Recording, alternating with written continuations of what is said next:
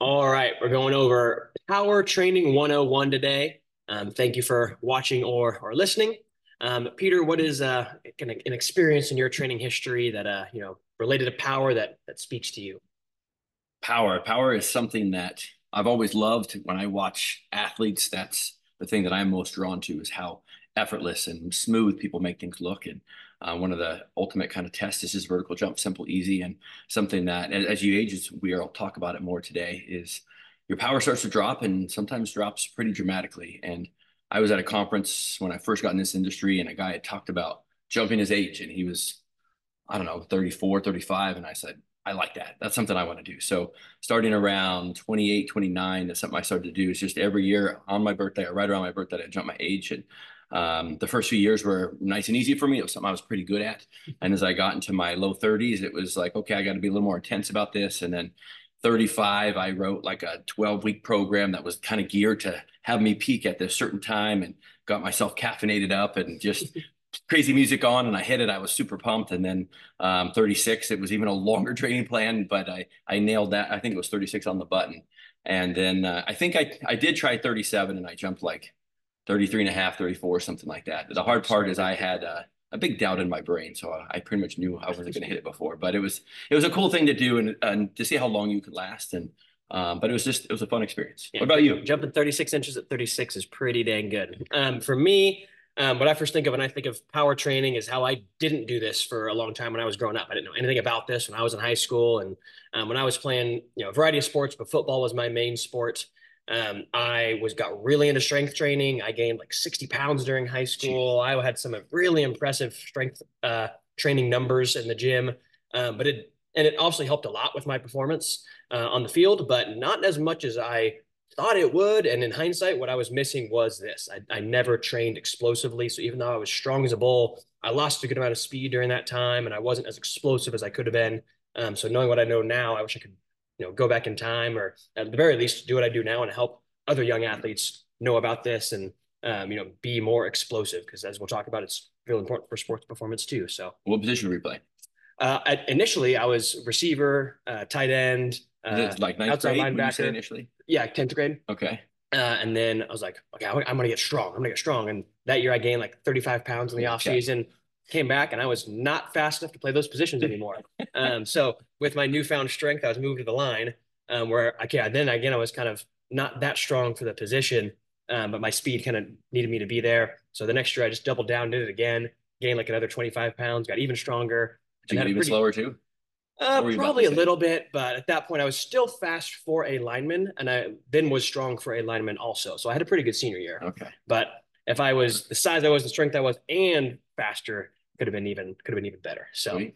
um, yeah. So, yeah, I'm not naturally super explosive. I can still vertical jump my age, but I'm only 27 and the clock's ticking. So I might have one right now. I think I'd have one more year there, but We'll I see don't. if we can sneak one more out of you. Yeah, 36 would be pretty dang out of the question for me. So, but yeah, thanks for tuning in, listening to our power backgrounds. Let's get into it a little bit more here. So, what is power training? Is going to be our first topic on the agenda today. Why is training power important?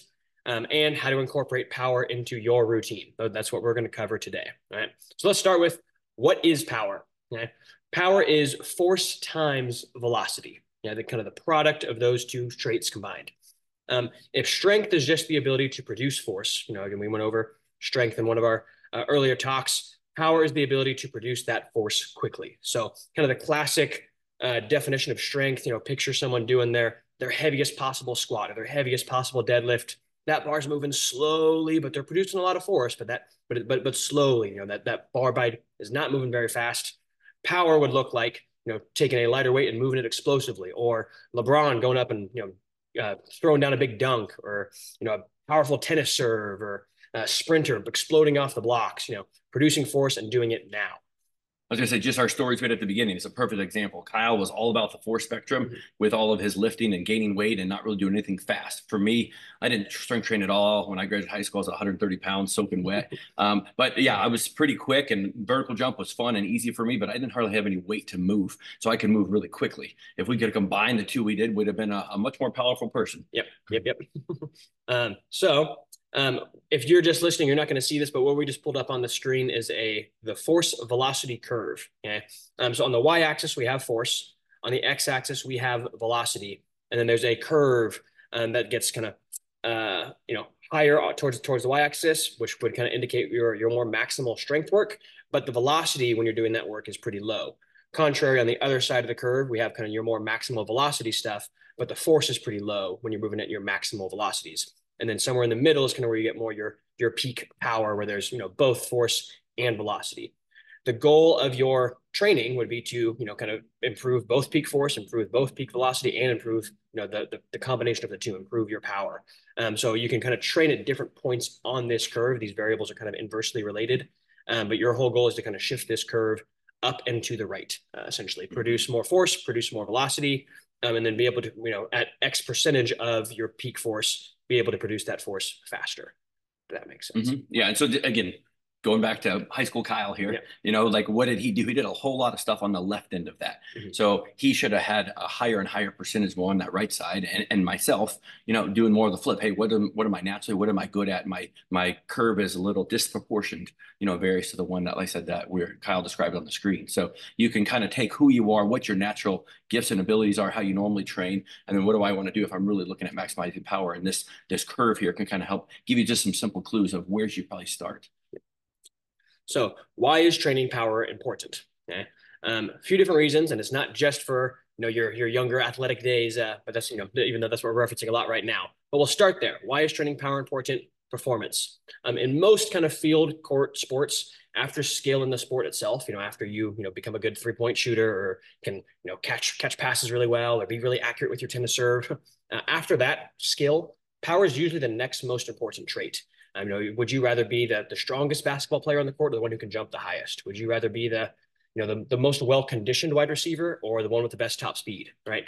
So usually those kind of game breakers, the athletes who are creating problems for the opposing teams, it's because they are powerful. They're explosive, and they can produce force quickly, right? And then even for these sports that are less peak performance-y and more just kind of recreational in nature, even for something like golf, your club head speed is a very important variable. After your probably next most important after your accuracy with hitting the sweet spot on the driver is just, hey, how explosive was that swing, right?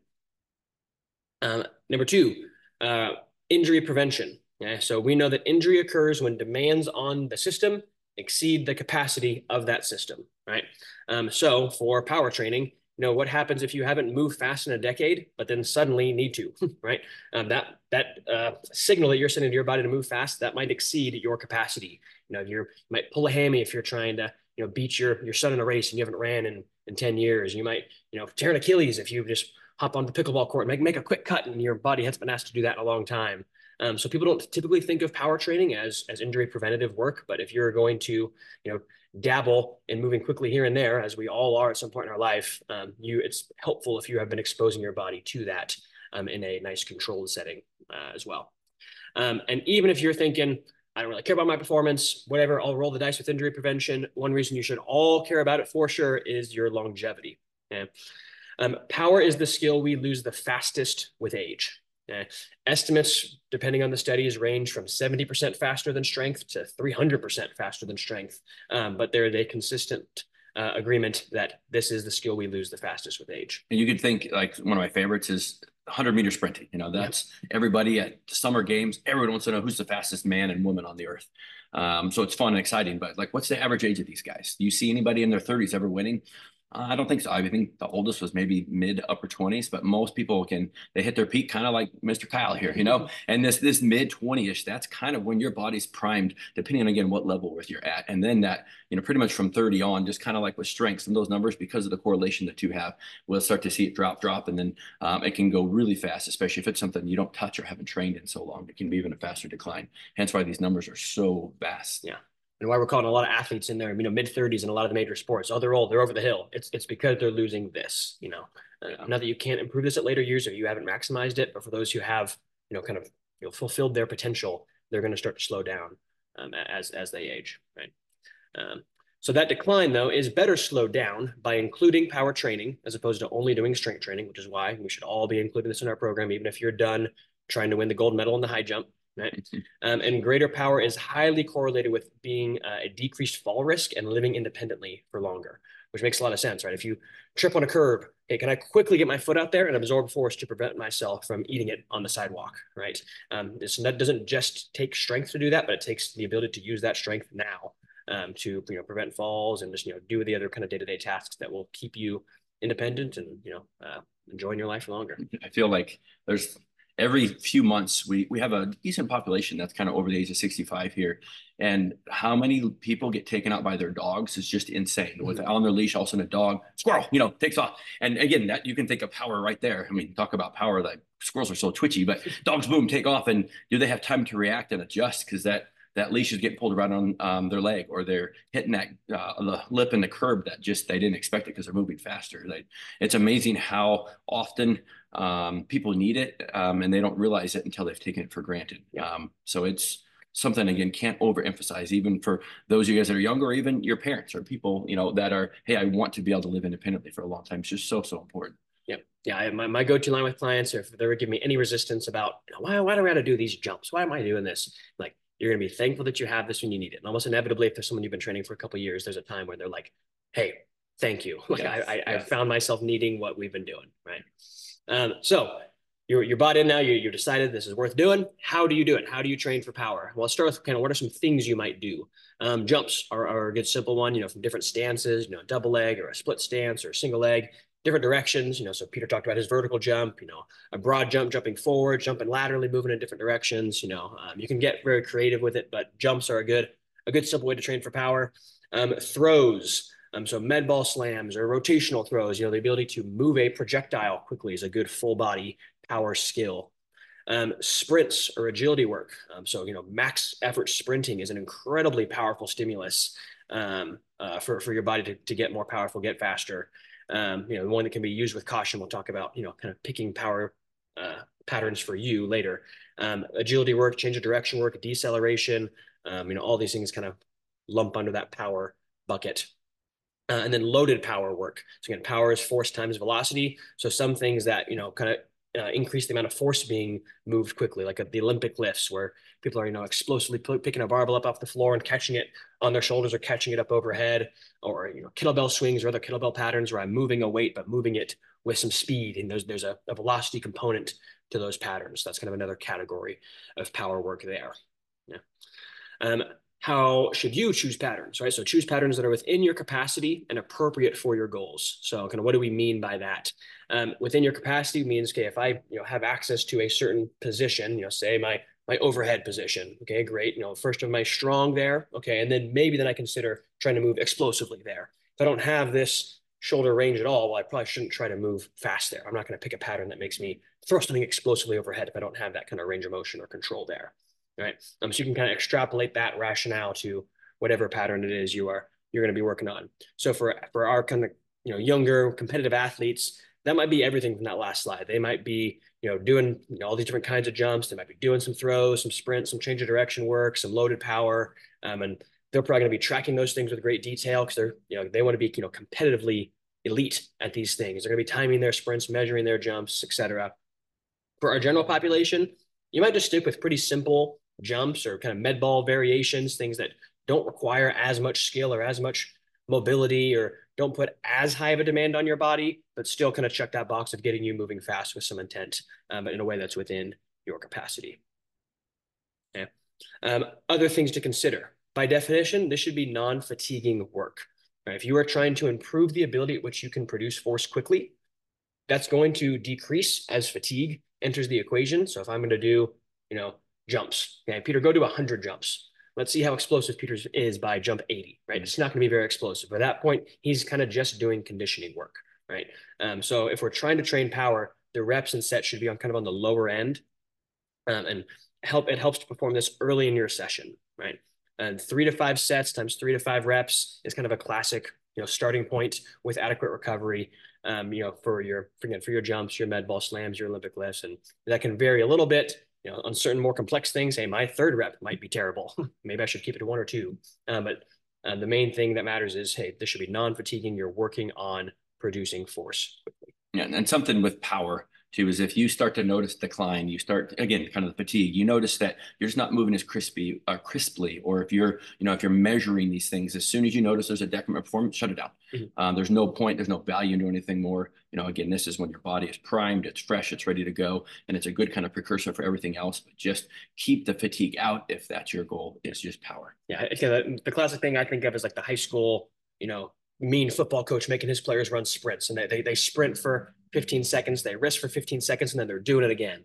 That's conditioning, right? And there's nothing wrong with doing conditioning. We talked about that last month, but it's not really training power if you're not allowing for proper recovery. Right? So if that's your goal, make sure it's not fatiguing. And then, lastly, intent matters, right? To move fast, you have to try to move fast. And that, might, seem obvious, but that's usually my main cue on a power pattern for a client. Once they're, have the general gist of it, is just go, more oomph, throw harder, be more explosive, get higher, just really simple cueing to get them to just drive intent. If I'm trying to move faster than I ever have before, well, I can't do that with, 60% effort. I got to go for it. I got to go for it now, right? The only caveat I'll put on that is if you haven't done this in a long time, your first time training power, that intent might just be, I'm going to have the intent of moving a little faster than I normally move, but I might not be trying to go max yet for the same reasons we talked about during the injury prevention slide, right? Don't just go sprint if you haven't done anything other than walking in the last little bit, right? You might start with a light jog, slowly exposing your body to that stimulus and, gradually ramping up over time. But once you have been accustomed to the work, you got to have kind of some good max intent behind it. Sometimes, like even some skills that, again, you did a ton in your kid that you might have taken for granted now, it's like jump rope or getting into some low level skips. Like that might be because you're getting on and off the ground a whole lot quicker than what you're used to. Like if you were a lot of people when they're more your distance people and they're like, oh, I need to do speed work. I keep reading about this. And then their first session, like Kyle says, they go out with a bang and their body's like, whoa, what is this? You haven't moved this fast in 20 years. So what does that look like? And like you're saying too, the volume really, really low. If I haven't done anything kind of fast, I might do 2, shut it down. It's always better to under and give yourself time, unless you have a 6-week time window, which we should have started talking about this a long time ago, but, just be smart because the last thing we want is a setback. Yeah. So what does this look like kind of put into a workout routine? So here's a sample program for a more competitive athlete. They're going to warm up. That warm up, might end with kind of some preparatory work where they're doing some hops, some skips, some sprint drills, things that are getting their body ready to move faster. And then, hey, maybe at the end of that warm up, they're doing some sprints. Maybe they're doing, a few different runs of, a 30-yard sprint, whatever the case may be. After that, they might continue to work on power. They might get into some broad jumps. They might get into some slams, working on the jump and the throws that we described earlier. After that, they might get into some loaded power. They might, kind of step into the gym and start doing some Olympic lifts, moving some bigger weight, but still moving it explosively.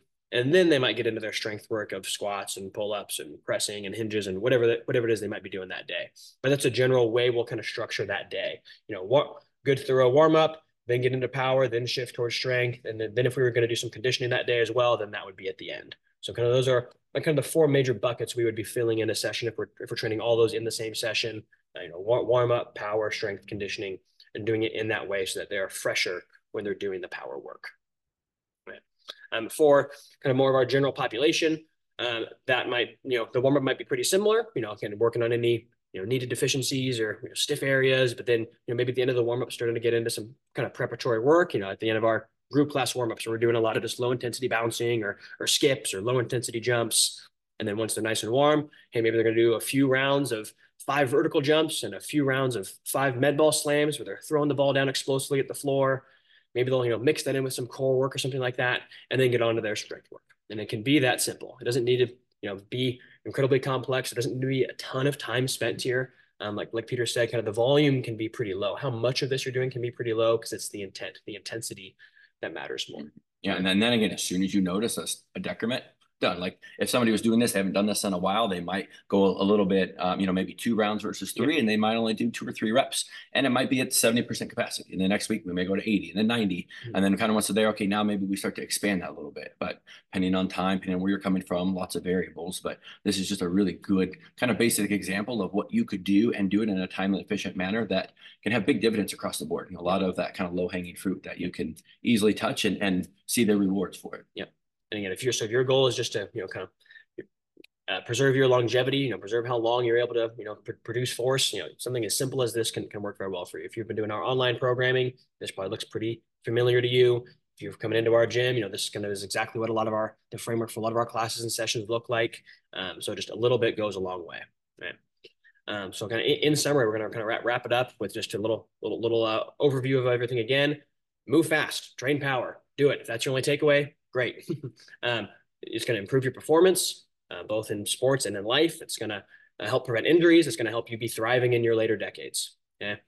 Pick appropriate movement patterns for you. So that might be, if there are things that matter to your sports, okay, I need to train those things. It might just be, hey, I don't need to be crazy here. I just need to do something simple. Hey, maybe you just stick with basic jumps and slams, right? Perform when you are fresh, keep it non-fatiguing. The goal of this is not conditioning. That's a separate bucket you can fill, but make sure you fill this bucket on its own. And intent matters. A little goes a long way for longevity. Usually when I'm introducing power work to someone for the first time, I'll ask them, hey, when's the last time you did X? When's the last time you jumped? And usually the answer is, I have no idea. I do not know. Right. So you don't need to go crazy here. Just don't have that be your answer. Just sprinkling in a little bit of power work into your sessions can just, again, help you have this skill available when you need it. And you'll be thankful that you've been putting in that time. Some people too, if they're, man, I'm dragging, I can barely get into the gym today. One of the best things I'll have some people do is, like, instead of a shot of caffeine, is do just a couple, after you warm up, your body's primed, just say, hey, all I'm going to do is like 2 sets of a couple power movements. I still feel tired. I'm done. So often people do this. It just lights their body up, and all of a sudden they feel good, and they're getting a little kind of antsy again. And like, oh, you know what? Today's a good day. And other times they're like, nope, that was good for today. Yep. And then move on. But it's just a nice little way to, like I said, just kind of stimulate some of these things that we necessarily haven't, and just kind of get out of our comfort zone just a little bit. Yeah. And everyone enjoys doing this. I have a lot of clients who are like, this makes me feel young again. This makes me feel like a kid again. As a kid, we're always playing tag or hopscotch or jump rope or all these things where we're just having fun by moving fast. And then as an adult, the general rhythm of your life doesn't naturally have you do this frequently unless you make a point of it, right? Again, so there'll still be those moments that call upon it, like we've been talking about, but the frequency in your day-to-day life goes down tremendously. So I say I have a third grader and a first grader, and up to this point, everything they're doing is like, oh yeah, I don't need to do much for this. But as they're getting older, and dad's like, hey, I gotta still be able to beat them, kind of like I was talking about that earlier. It's like these little things is like, hey, I got to start practicing, and pretty soon it's like, shoot, I got to have myself ready, because I don't know when that competition may just show up out of nowhere. I want to be in a position that I can throw down and not be dumb and not get hurt, because it's such just good quality time with the kids, and take advantage of what you can. So for our younger parents, newer parents out there, just kind of keep that in the back of your brain. It's like, hey, you can't just roll with it like you could when you were 20. Yeah. So wherever you're at in life, whether you're still doing this, competitively, whether you're just trying to compete with your kids, or whether you're trying to be able to catch yourself when you trip on the curb, this is something that matters for you. Thank you for your time, and go move fast this week somehow. Get it done. Be powerful. Yeah. See you guys.